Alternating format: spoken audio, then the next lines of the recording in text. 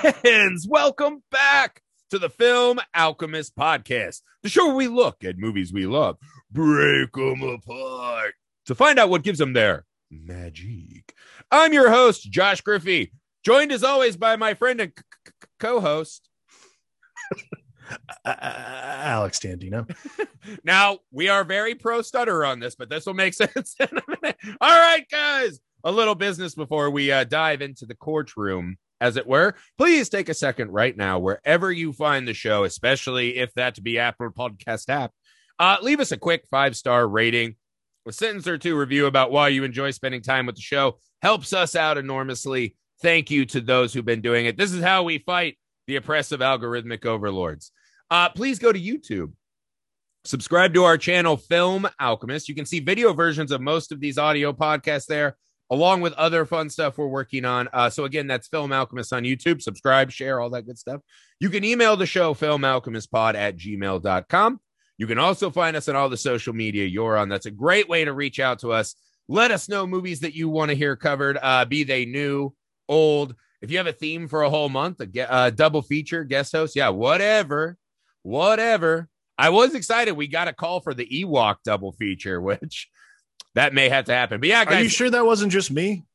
That was just me sending it into us. Yeah, we're both just sending it in. But yeah, so guys, that's a great way. I do make a master list of everything we get recommended. So I have a big list going, but I do read them all eventually. So thank you guys in advance for all the stuff you do for us. We appreciate it. All right. That's enough business. Time to legally wrestle with the ethics of defensing in Primal Fear. This is Richard Gere, Laura Linney in an inverse attack mode from Emily Rose, which we had talked about how great that would be to see. Inadvertent perfect pairing here. Laura Linney on the attack. And introducing Edward Norton.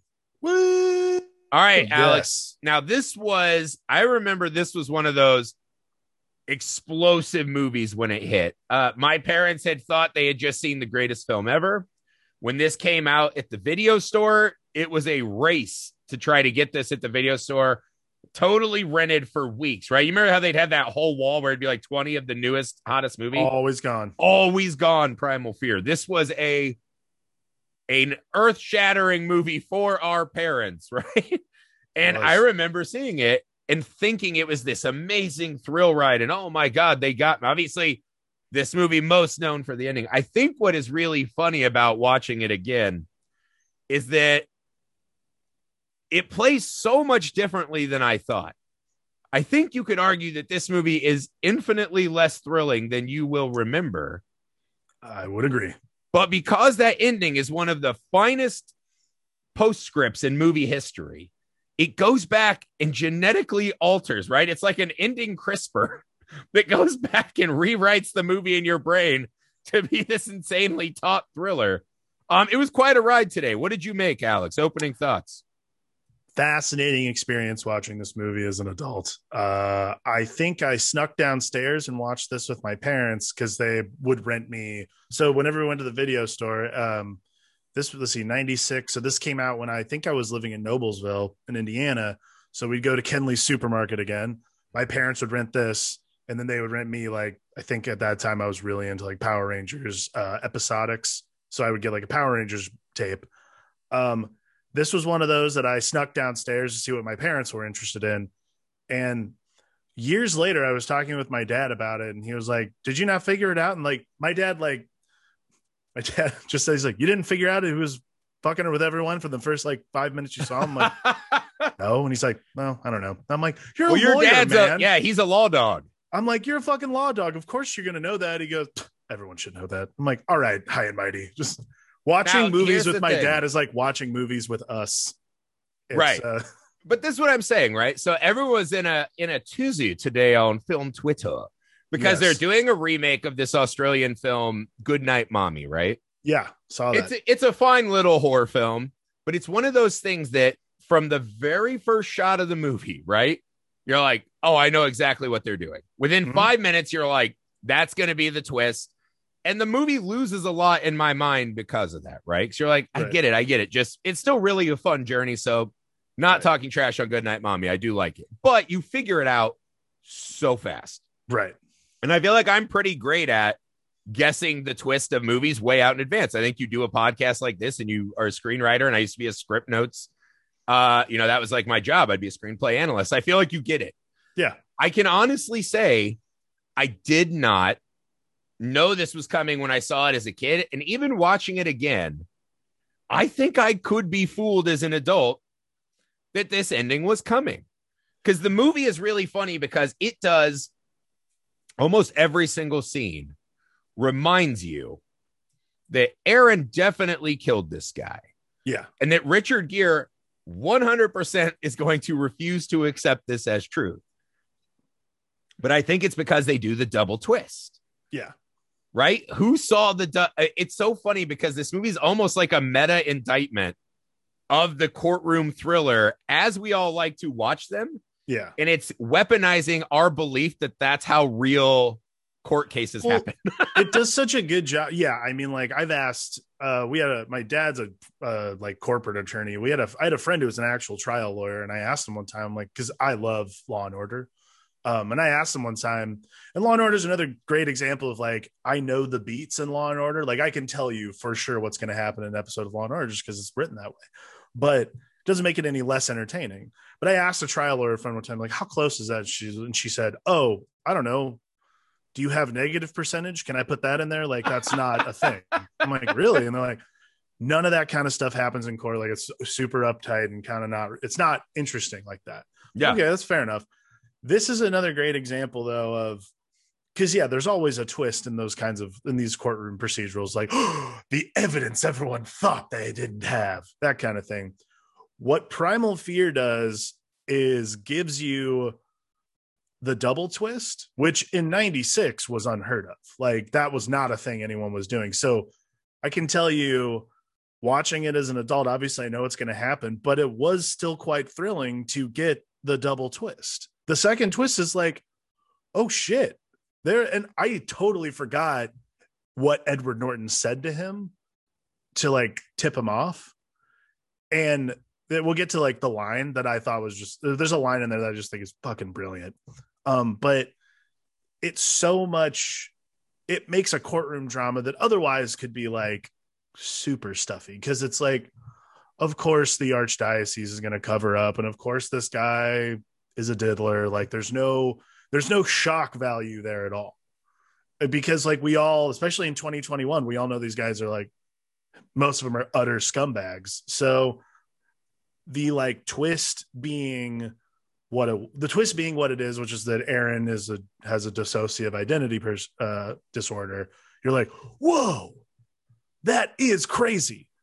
And then you get to the end, you're like, wait a second, hold the phone. And then you get to do that thing we all love doing, which is going back through the beginning of the movie. And you're like, wow, this is fucking nuts.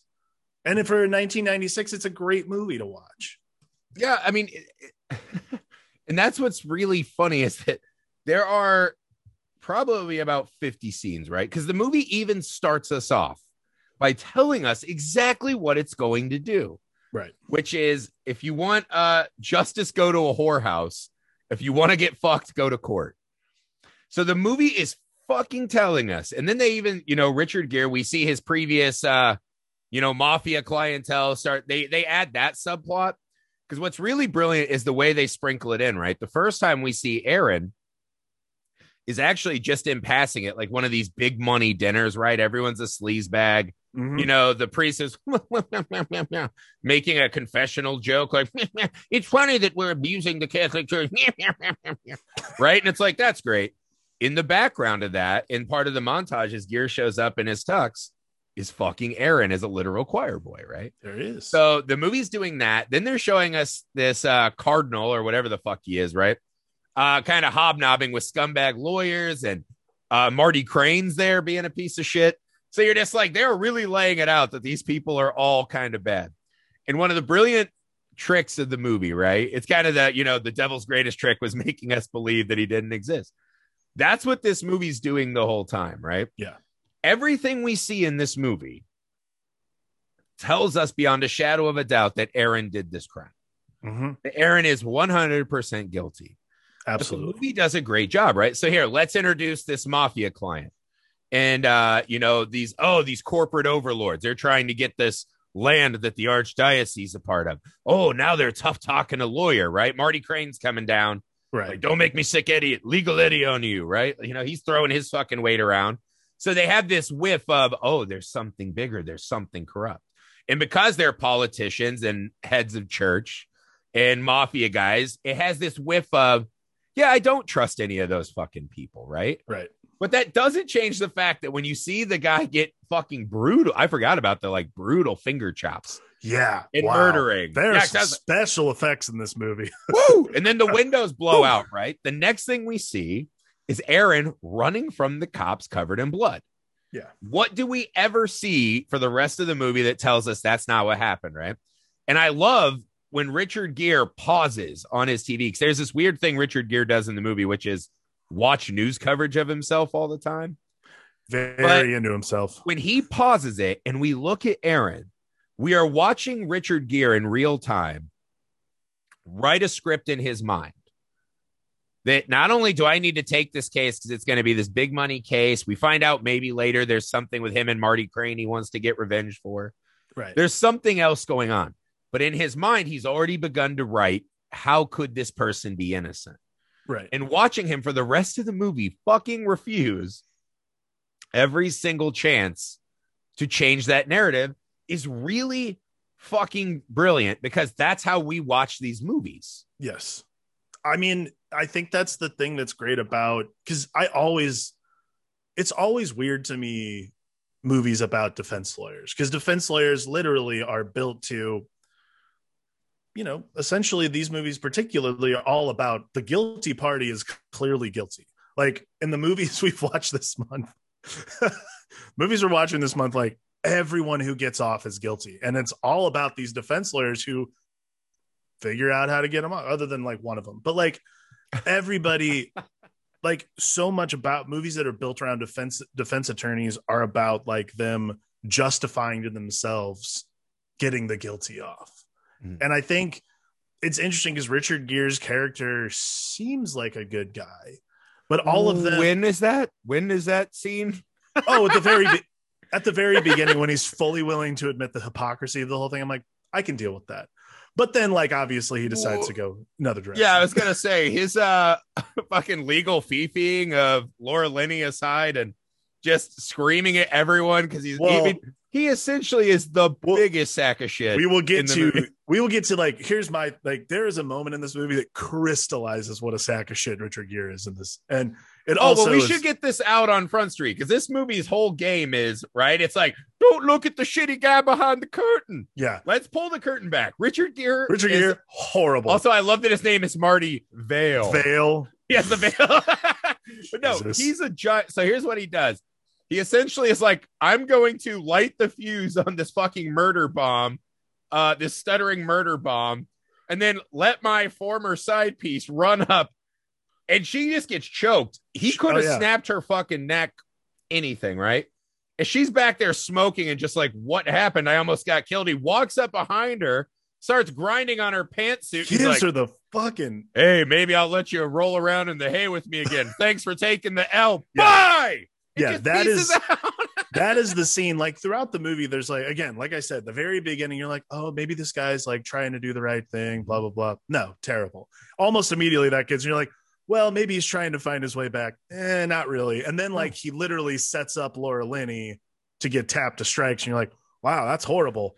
I mean, tap to strikes is the best thing that could have happened. She could have just gotten roadhouse. Then above all the other thing, he literally sets her up to get murdered in the courtroom, then finishes it off by full-blown sexual harassing her after he almost got her murdered. He's who knows, maybe she's got that murder boner going. And not only that, so not only does he just slide up on her pantsuit, but then he's also also you're unemployed, so I might be your last bridge left. And I was yeah, what the fuck? I mean, he is a marauder. It's horrifying. He has just burnt this woman's life down, and he's and I'm coming for that ass. And I'm getting that ass. You're the worst. Because that was the scene in the movie. I was if they really wanted to pull a satisfying twist ending, He gets killed. Laura Linney should have fucking stabbed him with that Agreed. bottle of water just right in the jugular. I actually texted you when I was watching this, and I was watching this scene. I'm like, wow, Richard Gere is like full piece of shit, and this movie has not aged well at all. But like, it is insane that see, to me, this is the crazy thing too. Is like, this is supposed to be the hero of the fucking story. Yeah, it's insane to me that scene is left in. Like, oh well, boys will be boys. Like, it's like, come on. If I'm supposed to think this guy is even remotely decent, because then like it's weird, because like then that twist comes at the end and it almost invalidates like this like weird. Actually, you know what? I take that back. It doesn't invalidate anything. It actually is exactly what I wanted. He has to be a piece of shit. He has to be a piece of shit, because when it happens, it's like, oh wow, I am a huge, like, that's the revelation he gets, is that he actually is a huge piece of shit. Well, because here's the thing. It's not at the end when Marty Vale is standing in the courtroom and he freezes like, oh, what have I done? Yeah. I don't get the sense he's going to change his ways. No. And I don't get the sense that Roy is, bummed out at cheating the system, right? That moment when he stops and Marty's still talking from wherever the fuck in the back he is, right? That's us getting our knuckles wrapped. Yeah. That's, you fucking people wanted this. You want to fucking eat it up, right? A doctor, the legal experts, the judge, jurors. You guys want to believe that this is how it happened, right? Because it is easier to accept that, oh, there's a pocket brain universe, right? And that does exist, I'm sure, somewhere. Sure. But how many people use this as a defense, right? How many of these cases are a true psychiatric disorder versus this? And what the movie is telling us in a kind of meta way is, you guys love this. You love these movies that are so outlandish and impossible to accept. Instead of Occam's razor, which is, what's the most likely scenario of truth? Right. Just fucking believe that, and you'll almost always be right. You guys want these fucking legal gymnastics, and a WrestleMania breaks out. And it's like, no, this guy just absolutely fucking bent the system to his will. Right. And sadly, it probably happens more than we'd like to admit in both directions. Absolutely. Right. So that's all of us to sit there and go, fuck, we are all a part of this probably. Because the way they send, like, it's the what's that fucking vampire's name who does the murder shows? Nancy Grace, right? So that fucking vampire. Okay, I thought you were actually talking about a vampire. I'm like, oh no, human vampire. No, actual vampires have rules. Nancy Grace is unleashed, but like, she'll just show up in a town and just start being like, I bet this happened. I don't know.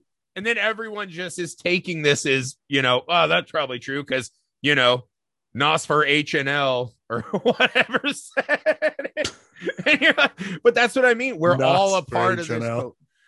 I hope that's the networks. That'll be a sick joke if it is. But anywho, that's the world we live in. We like to over sensationalize, right? Like, when I was watching this, I couldn't help but think of that Casey Anthony trial, right? Oh, no, absolutely. And I was like, I think we as Americans so fundamentally misunderstand the concept of court and reasonable doubt, right?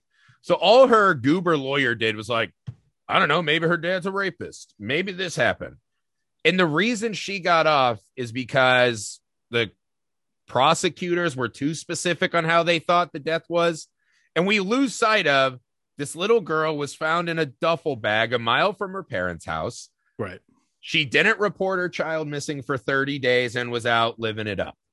You're like, let's use some reasonable doubt here, right? We both have kids, right? Yes. If you couldn't find your kids for 30 minutes, it would be DEFCON 5. But that's a whole other thing. I can tell you right now, I've my parents who are fully vaccinated now, my parents took my kid on a walk. And I legitimately was terrified because it's just like he's out of I haven't seen him in a whole minute. So who the fuck knows what's going to happen? Like, that's right. Like, yeah, absolutely. The reasonable doubt thing is for sure. That's what I'm saying though, right? So any reasonable person is like, oh, she didn't report her kid missing for 30 days. She is 100% responsible for what happened to that kid. Yes. Now, however it happens, this and that, whatever, she's probably involved. But what happens is, again, fucking, Nosfer Karen comes down and she starts just throwing in, oh, wouldn't it be great for ratings if the brother's a diddler and the dad's a diddler and there was abuse. And we get caught up on all of these side things. Yes. Right. And I think, like, to your dad's point, this is not how court works, but that's how we want it to work. It's dramatic. It's good versus evil. Because, and it's interesting, like, we see movies and TV about the law and about things that happen. So because that's what's great about Primal Fear too, is it plays with our perception of what this actually is. Because in reality, this case is probably, if you made this into a movie of like realistic proportions, it's like a really boring movie of a guy sitting in a law library reading precedents. Like, well, this is the inverse of Spotlight. Spotlight is people doing diligent, evidence-based work and watching people do homework, right? This is the salacious late night news. This is the Nancy Grace version. And that's like a really important thing, is that it does as much, like, and you're right, like, we do as much work for the law as the law does for us. Like, we allow the court of public opinion to sway, and like that is a big part of this movie as well, is like everyone's perception of the Archdiocese, of Aaron Stampler, of Marty Vale, like all these people that are in this movie. Like, that's why Marty likes watching himself on TV, because he knows he's like sort of a celebrity. I love like Johnny Cochran. Yes, I love the bit of all of the lawyers watching the TV constantly. Yes. Because you're like, why the fuck does that matter, right? You're really playing to these jurors and supposedly the truth. What I love about the movie, too, is it throws this concept out. I feel like that's the only kind of true thing in this movie, is that this movie knows that the courtroom is not about truth. Right. As much as this game, right? Because that was Richard Gere's thing early. Again, building on this, he believes in what he does and that he's always right in this and that. Yeah. Is at the start when the reporter's like, when did you know you had him? He's like, the day I took the case. And I was like, that lets you know who this man is from the moment he takes the case. Right. He cannot let it creep in that, I might be letting these murderers off and this and that. He's there to win. He's there playing a different blood sport game.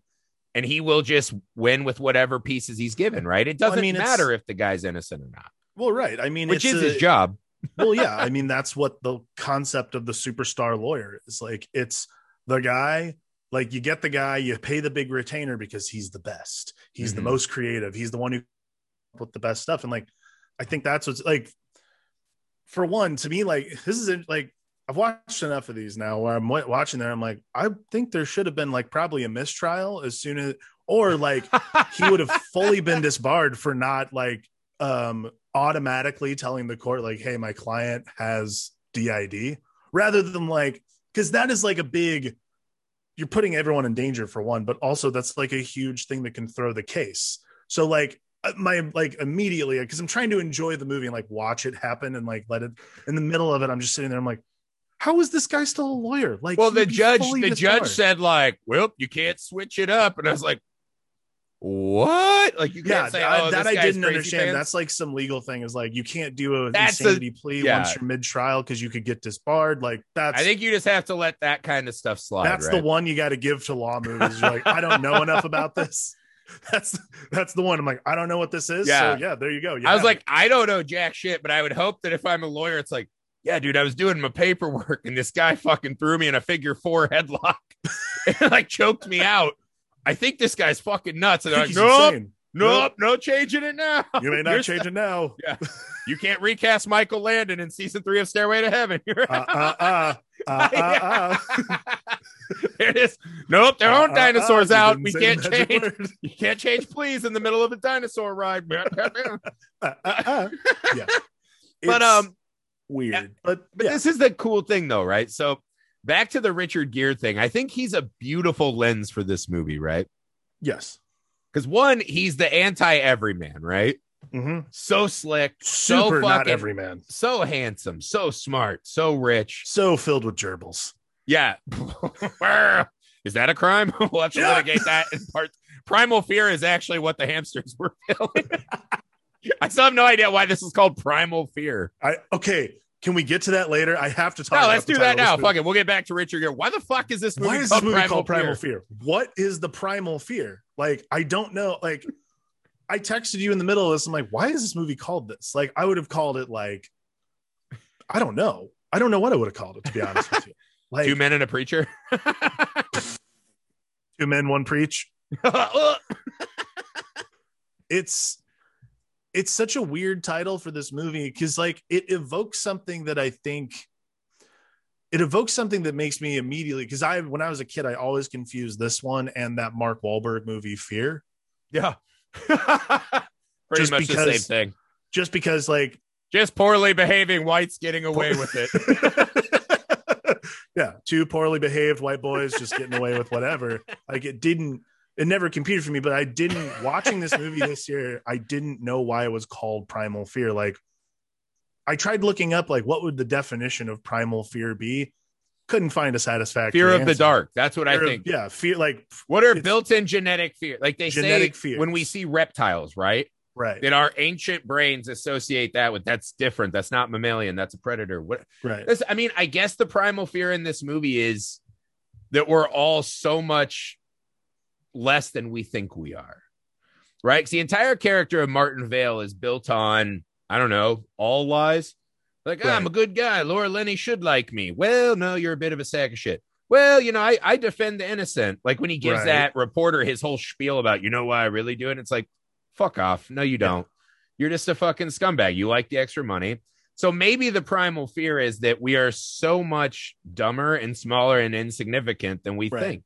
So at the end, when he freezes, and it's like, how did I fucking buy this hook, line, and sinker? And he must, on some level, recognize that he was the author of this story as much as Roy. I was like, maybe, but sense. I'm like, is that a fucking primal fear? Well, I thought about like maybe the primal fear is the fear of, I guess primal fear would be the fear of being wrong. That was like the first thing I thought of. Like, yeah, I think as a human, you have to get over the being wrong. So that shit just happens every day. Well, that's for you and I, the common man. For guys like Marty Vale, they're not always wrong. I think they're wrong. Right. They just fucking get away with it by crippling the system. So that means their primal fear would be getting like, it's just a weird title for this kind of movie. I mean, like, but beyond that, like, no. I studied, by the way, like the poster for this movie is bizarre. And I never like it feels like he has an angel shadow. Is that he has like angel wing shadows. And I still didn't understand that. Like, and later we realized they're actually demon wings. And he soared on the wings of a demon. they're just wings to take him from his one sexual harassment to the next. Like, I didn't like, there's a lot of marketing. And I wondered if that was just like the 1996 of it all, is like Richard Gere is still a very famous actor. So we have to like say like, oh, Richard Gere is, you know, he's an angel. I'm like, no, he is not. But this gets back to maybe this is all part of the ploy, right? Right. Okay. So I don't know how the primal fearness plays in, right? But this lawyer who's, you know, an angel and he's caught in a dark alley. He's caught in a dark legal situation where he's got to get off the innocent victim boy, right? Right. So it's this duality that they're always playing with, right? The mask, the Hawthorne quote, right? Do we wear many masks? Sure. Right. So maybe that poster setting our parents primal fear, right? So there's more, it's scarier, something weird's going on. But again, when we see Aaron soaked in blood, he's got the fucking ring. Right. He did it. How do we keep muddying it? Do you remember the first time we saw Aaron after that? Richard Gere's walking into jail. In every cell, right? They had those little rectangle windows, right? Mm-hmm. Just fucking hardened criminal men. I'll get you. Spit on the glass. You know, jerk off on the glass. Right. You know, it's the island of lost toys, right? Right. Well, it's we come to Aaron's window, the lamps thing, yeah. And he's small, and he's sitting on the cot, and he's shrinking, right? And he looks like a scared little boy who's like, "Where the fuck am I?" And again, it's through this tiny little rectangle, right? Peeping into this other world, this other reality that Aaron's sitting and basking in. And in that moment, because that's the cool thing, is you have to start being like, oh, so the movie's POV is Richard Gere, right? Right. So we're watching it through that lens. And at that moment is when I was like, oh, fuck, this whole movie's a lie. This whole movie is a lie because it's us seeing everything through Richard Gere's lens, right? Right. Where everyone keeps telling him that Aaron did it. And he just keeps saying, he's like, I think he's telling the truth. I think he's innocent. I believe. There's that great scene when he comes out and they got fucking clocked in court and he didn't see it coming, right? About the Hawthorne passage. And he's like, why the fuck didn't you guys find it? And his assistant's just like, wait a sec, you know that Aaron did this, right? Like, we're trying a third man defense because we want to win. But she's like, you know he did this, right? And he's like, I don't accept that he did it. And he's just furiously mad. Defiant. But his two associates are like, oh shit, we thought you knew. We thought we were doing the thing, right? Yeah. Like, but you know this motherfucker did it. And I think Francis McDormand says it, or Dermot says it at one point, like, yeah, I'm pretty sure this guy probably did it. I'm not going to bullshit you. What is fun is then watching. So as the movie is letting Richard Gere lie to us, then we watch Richard Gere start to lie and take authorship of the story as well. Right. And the pivotal scene, right, is where we see Roy and Marty have their first showdown. Right. That's the pivotal, because we saw Roy come out a little bit with the doctor. Because one of the questions I wanted to ask you, do you think that this was some kind of plan that Roy cooks up?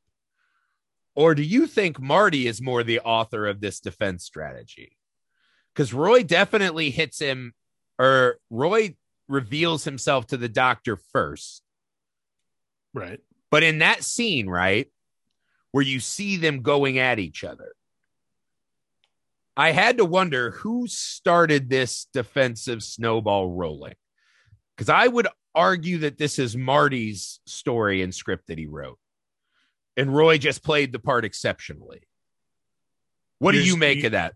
You're saying that Marty's in on it, or? No. I'm saying, do you think that when Roy got arrested, or Aaron got arrested, right, that he's like, oh, I'm going to do the split personality defense?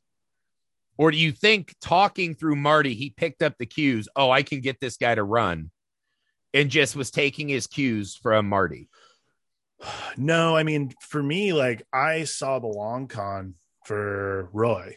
To me, like, for me personally, like, this is an act of there's an act of vengeance here beyond reproach. Like, I think that this starts so far before the movie begins. Like, even back to when he was a kid, like, they talk about how more than likely Aaron came from an abusive home. His father was abusive and that kind of thing. Like, he drops little hints here and there. I think this is what I picked up from this movie is this is legitimately like Roy's crusade, because this is like, right, the end of the movie is like the twist at the end, like when he reveals like this whole thing has been a sham. The thing that I love the most is twofold. One, the line that he gives is like, he's like, so Roy's not even real. There was never a Roy. And he goes, there was never an Aaron. Yeah. He's like, cancel. I'm disappointed in you. Yeah. Oh, I love that. Like, that is a great line, because it reveals the entire movie right there, which is, this is a fucking long con from Roy, the real person. Okay. But here's the divergent point that I'm asking about, right? I think he creates Aaron to try to soften himself up. Laura Linney at one point's like, you want to put that handsome stutterer up there to gain sympathy. Right. I think he knows that part. The question I have is when he decides, oh, I will reveal Roy. And now we're not doing a third man defense. Now we're doing I did this, but an other inside of me did it, right? The dark passenger took over. That is very specific. Because that's why Marty knows about the clouded past. He knows about this and that. So I think once when Marty comes in, because again, that's the leverage point. He turns off the camera, right? And I think that's a really important moment. He turns off the camera because he doesn't want anyone to know that his truth is shattered. And he starts, you did it, you little fuck. I know you fucking killed him. Tell me the truth. You lied to me. I don't trust you. So this is the point in the movie, right? This is the midpoint, the point of no return, where Marty knows for a fact that he is wrong, that he has believed a lie, that he has been passionately defending that this kid didn't do it. Now he knows that this kid did it. And I think in that moment, Roy sees a crack and he's like, I've got to give him something. Right. And so he goes, what the fuck do you think? What? And when Marty puts his finger up, don't come in, Doc. I think that is a collaborative writing exercise where Roy is just trying to follow him step for step where he wants to go. Because I really do think the origin of this is more Marty than Roy at times. I mean, I think that it's twofold. Like, I think that because again, Roy is clearly the smartest person in the room. That's obvious. But and even that, he's the only one who is believing. He knows the truth. But everyone else is rewriting. This is like that's like what's pinnacle about the end of the movie is like he's the only one who's telling the truth the entire time in reality. He never he gives the Oscar worthy performance as Aaron because Roy doesn't want to go to jail. Roy wants to get out of this. Roy gets out of it. He figures a way out. But I think a really important thing about this is Roy plays Marty so well that he doesn't even realize that Marty's not in on it. He thinks Marty understands. He even says it. He goes, I thought you knew the whole time. I thought you were just letting me do it. That's what I mean though, right? So by hook or crook, Marty is kind of the author. Right. And he's just doing what he needs to do to get this across the line because Marty is the one who's pushing him. He essentially, when he's yelling at him, he goes, I'm losing this fucking case. Yeah. You need to lay it out now. Tell me something. Right. And so what does Roy do? He reveals himself. He's like, here's the fucking truth of it. Here's what's happening. Right. So he's letting him in on the truth. And then Marty takes that and goes, aha, not, oh, fuck, my client did it. But there is a third man, an internal third man. And he's holding the finger up to the doctor like, get out. That's the defense awareness of it all, is using this to its. This is the part that I was like, wouldn't he be disbarred for doing this? But I guess not, because again, that's the one you give. But like, that's using your defense. That's using what you know as the ammo. And I think that's what completely compiles Richard Gere further as a huge piece of shit. Marty uses this ammo to his advantage rather than being honest and doing the right thing and saying, hey, my client is clearly insane. There's a problem. And then you get the reveal at the end, like, oh my God, like I let this guy get away with it because I'm a bad lawyer. Like the revelation isn't because he's a really good lawyer. Right. He's a really good lawyer. The revelation isn't like I'm a really good lawyer and a horrible person. The revelation is, wow, I'm a great lawyer and I feel sort of bad, but I'm probably going to go to the bar, get plastered, and forget all about this. Him land sharking Laura Linney wasn't a red flag to him. He's like, oh, that was fine, but now I'm bad. But this is what I mean, right? Because that has a lot of this movie. The script for this movie is brilliant, right? I think it's really long. I would have cut out all the fucking mafia shit on the side and, oh, the guy got thrown in the rip. But again, I think all that is just to throw reasonable doubt on us, the audience, right? Yeah. So it serves a purpose, right? But what it is, the script is just full of these double moments. And when this is one of those movies where I really think the second watch might be more fun than the first. Yeah. It's fun to get, slapped upside the head with, oh, fuck. It's really fun to go back and say, holy shit, they had us the whole time. Yeah. And this one is perfection in how they lay it out. But that scene has a couple lines where he comes out and he's like, I'm Roy. And he's like, so you killed the preacher, whatever. Right. And he's like, you see Aaron, he couldn't kick his own ass. And in that moment, he's saying, you see that Aaron is the fake. Yeah. And Richard Gere just takes that and internalizes it through his own fucking bullshit machine. Right. He goes, yeah. He's fucking telling him specifically. He doesn't do he does the thing that normal people would do, which is take it at face value. He does not do what, like, let's say we switch him. If this was a Laura Linney movie and she was Marty Vale, she would grill the shit out of him. And Frances McDormand, who's supposed to be this great psychiatrist, wouldn't have gone, he's clearly faking. Right. But that's another thing, though. How many of those doctors spend their whole career wanting to find this moment? Right. He's a great case study. So it's the self-fulfilling prophecy. Celebrity. Yes, absolutely. But it's brilliant because, again, as the holder of the truth, he's helping them. He's giving them what they want to write their own truths. She wants this to be a split personality because I've studied it for years. I've never seen one like this. This will become the paper that becomes the definitive, right? Fucking split personality. So she wants it. She fucking wants it and buys it because, again, he plays this blank slate where everyone's filling him with their own nonsense, right? So not only does he starts grilling Marty like, you see Aaron, right? He can't kick anyone's ass. He couldn't commit this crime. No shit. Marty's like, aha, I was right the whole time. And then he goes, don't you fucking show that tape to anyone. It's motive. Right. So now Roy knows what Marty's steps are and is playing along.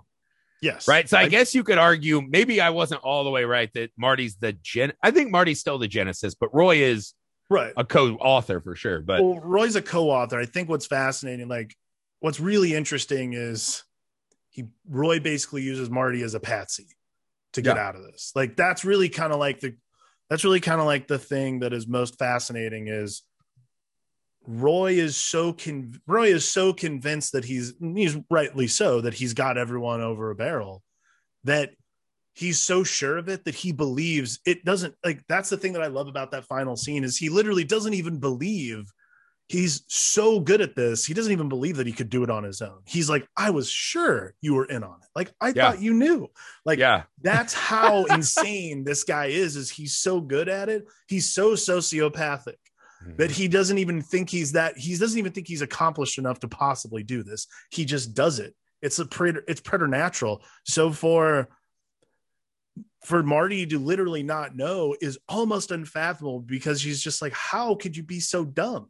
And that is because you're not a dumb guy, but how is anyone buying this? Buying this? It's fascinating. I mean, that's really kind of like what makes the character that much more lethal at the end of the movie is you're just sitting there and you're like, this guy, like we talk about like what happens, the more interesting movie happens like after the cameras stop rolling. Like this guy ends up going on like a blood quest to every archdiocese and just pulls the Aaron Stampler defense as time goes on. Like I feel like he's going to be the guy who just goes somewhere else and read like a talented Mr. Ripley thing. Absolutely. Right? He just does it. The question becomes, what does Marty Vale do? Because I will guess he takes the next high dollar case. Oh, I don't think Marty Vale changes a fucking thing about his MO. No. And that's the thing. Because again, this is all about the mask, right? The scene when he's at the bar, and this is the In Vino Veritas scene, right? It's another one where the guy is trying to get a quote for his paper or whatever. And Marty says, why gamble with money when you can gamble with people's lives? And he goes, no, I'm just kidding. And I was like, the fuck you are. That's exactly what you fucking sociopath. Yeah. And then he's like, oh, well, I think sometimes really good people do some really bad things. And it's like, that's your horseshit line. That first line, that's what you're doing. You're a fucking adrenaline junkie, right? Absolutely. You like all the side shit. But he can't even be honest with himself. So how can he accept the truth of this other man when he doesn't even know the truth of his fucking self? So I thought that was great, because the courtroom scenes, again, questionable at best. He's essentially doing the Ancient Alien defense. Yeah. Isn't it possible? Right? Big hair. Yeah. Isn't it possible that a Robotron with that? No, you know what I mean? Like he just keeps saying, isn't it possible? Right. And then, once the tape gets added in, now we're doing this whole other, oh fuck, now it's gotten real.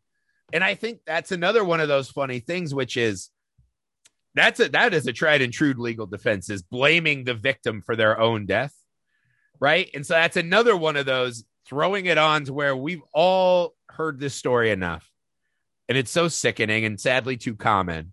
They were like, good, we're glad that motherfucker got chopped up. We want to believe that Aaron can still be a good guy, even though he's this butcher.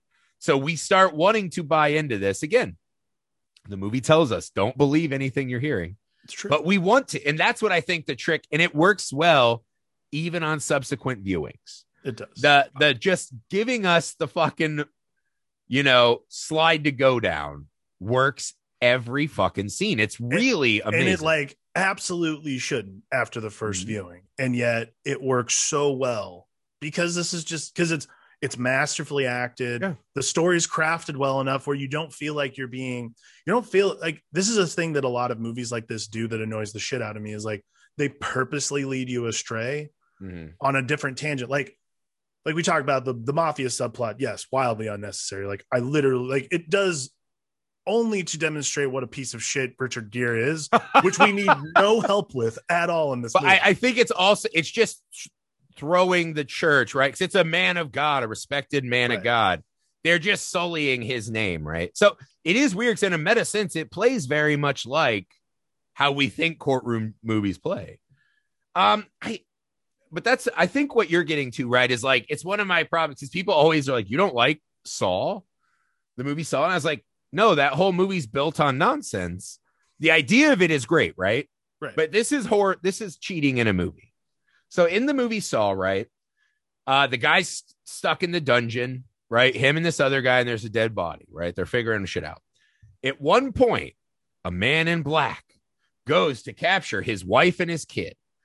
And what does he do? He holds a fucking gun to them and listens as their heartbeat increases, right? Letting us know that that's a bad person, because no one would ever do that in real life, even if they were also being tricked to go kidnap a family, because you would, I don't know, maybe just want to get the job done and not torture the fuck out of a mom and kid. And then at the end, they're like, he was also a victim. You're like, that's fucking bullshit. That's fucking bullshit. And you lied to us specifically so that we couldn't figure out who the real killer was. That's fucking cheating. This movie, I would argue, doesn't cheat because the character is willingly lying to himself, right? The characters are lying to us, not the storytellers. Right. And that's the important distinction. That's why this one works so well. And again, him grabbing the microphone, right? Be a man, don't act like that. Is him again reaffirming this is his fucking delusion as much as it is everyone else's, right? Roy might be playing the part, but this is Marty's fucking spectacle for, he's like the stage magician, and Aaron or Roy become the, person, the lady he's going to saw in half. Well, yeah, Aaron Roy is like the lion with his mouth open, and then the guy puts his head like literally, it's all of us putting our head in the lion's mouth. Yeah. I mean, that, but again, that never gets old. That watching a thrill like that is the thing that never gets old, and I think that's what works so well about Primal Fear. Is it, what's coming, and yet it still is thrilling to watch. Right, because it's fucking human theater, right? Like, absolutely. That always is going to be compelling to us. That's why, fucking Nosfer Karen Nancy Grace gets to keep having a job like that, is because we always sadly will be into that. We just will. It's our very nature is what humans can do this depravity, right? Like it is the spice of our sad little lives. Right. And this is the funny thing about this movie, right? Is again, this movie, we got to talk about the ending, because this might be one of the most famous and impactful endings in movie history. I always wonder, would this movie have been a big hit and still equally as thrilling and interesting without that ending? There's no way it would be as good, but I think this is this would be the movie that my mom would have been like, I'm glad I watched that, right? Oh, it's a wild split personality, sexual deviance in the church case, right? That ending is just an extra level that is transcendent. So I would say the movie itself is just like this kind of C- courtroom movie. And again, that ending goes back like CRISPR and rewrites all of these extra layers on it that make it so much more than it was. Right. Right. Walk me through this ending. What about it? I mean, it's obviously just one of the all-timers. Yeah. I mean, for me, the ending works. The ending is much better than I think any of us, ending as a double twist, I guess. The ending works and is most thrilling because it plays on the sympathies we all have for someone. And that's like, we all want a victim to be exonerated. We don't ever want to see a victim who took matters into their own hands, feel that they are still a victim. So you're like, oh, wow, this guy has multiple issues. And of course we root for him. So for them to throw it out the window and be like, he doesn't have multiple issues, or at least the issues we want him to have. He's not a victim. He victimizes, but he sort of victimizes the right people. This weird, like you were saying, dark passenger thing.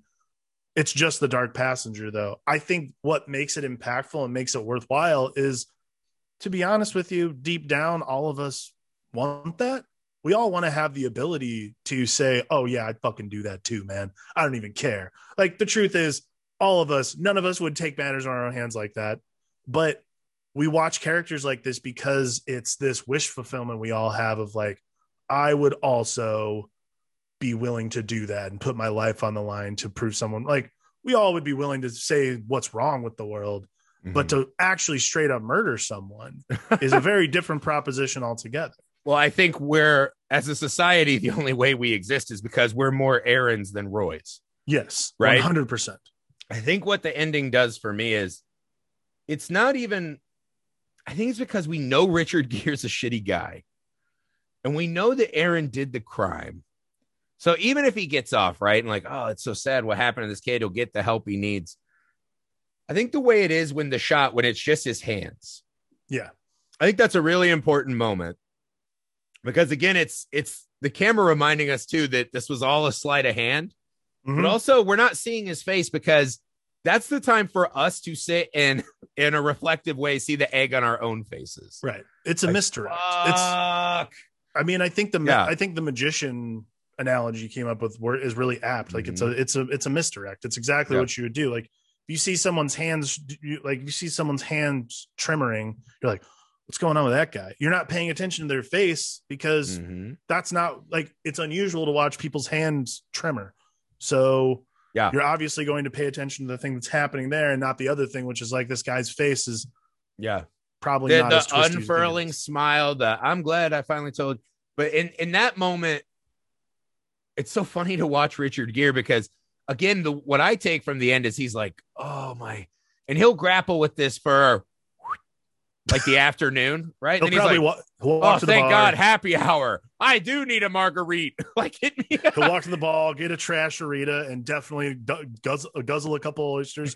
Go sexually harass a paralegal, and that'll be that. Yeah, and then he'll be like, "Oh man, I'm such a great lawyer again." But because that's the line that just crushed me, is when he's like, "I killed that bitch, Linda. She got what she deserved." And he's like, it doesn't matter who you hear it from. It's the same story. And that's the key to the movie, is that we were all watching the same story. But again, we're writing it to be this fun Lifetime movie version that we want, this thrilling twist and turns and this and that. And really what it is just, is absolutely just this guy who fucking brutally murdered someone. And whatever the reasons are, you don't get to just run around and start butchering people. So we all knew what was happening. And we all fucking wanted, in a way, we had the dissociative personality, right? Where we created this pocket version of ourselves where we could accept that the truth is not the truth. And that line again, it doesn't matter who you hear it from. It's the same story. That should have been on the poster of this movie instead of the fucking sexual assault demon wings or whatever. Because that is what makes this movie brilliant. Agreed. Primal Fear, man. Whatever the name means. If you go to the gerbil community, they know. All right, guys, that's it for Primal Fear. Our verdict, kick-ass movie. You guys should enjoy. We'll be back next week with a slightly less guilty client, the devil, in The Devil's Advocate, another movie I love. Guys, we have some exceptional guest hosts coming up with some really awesome movies. So make sure you subscribe, share with your friends, subscribe to the YouTube channel Film Alchemist, leave those rating and reviews, share us on your social media, and just reach out to us however you can. We love hearing from you guys. That's it for today for the Film Alchemist. I'm Josh Griffey. I am Alex Dandino.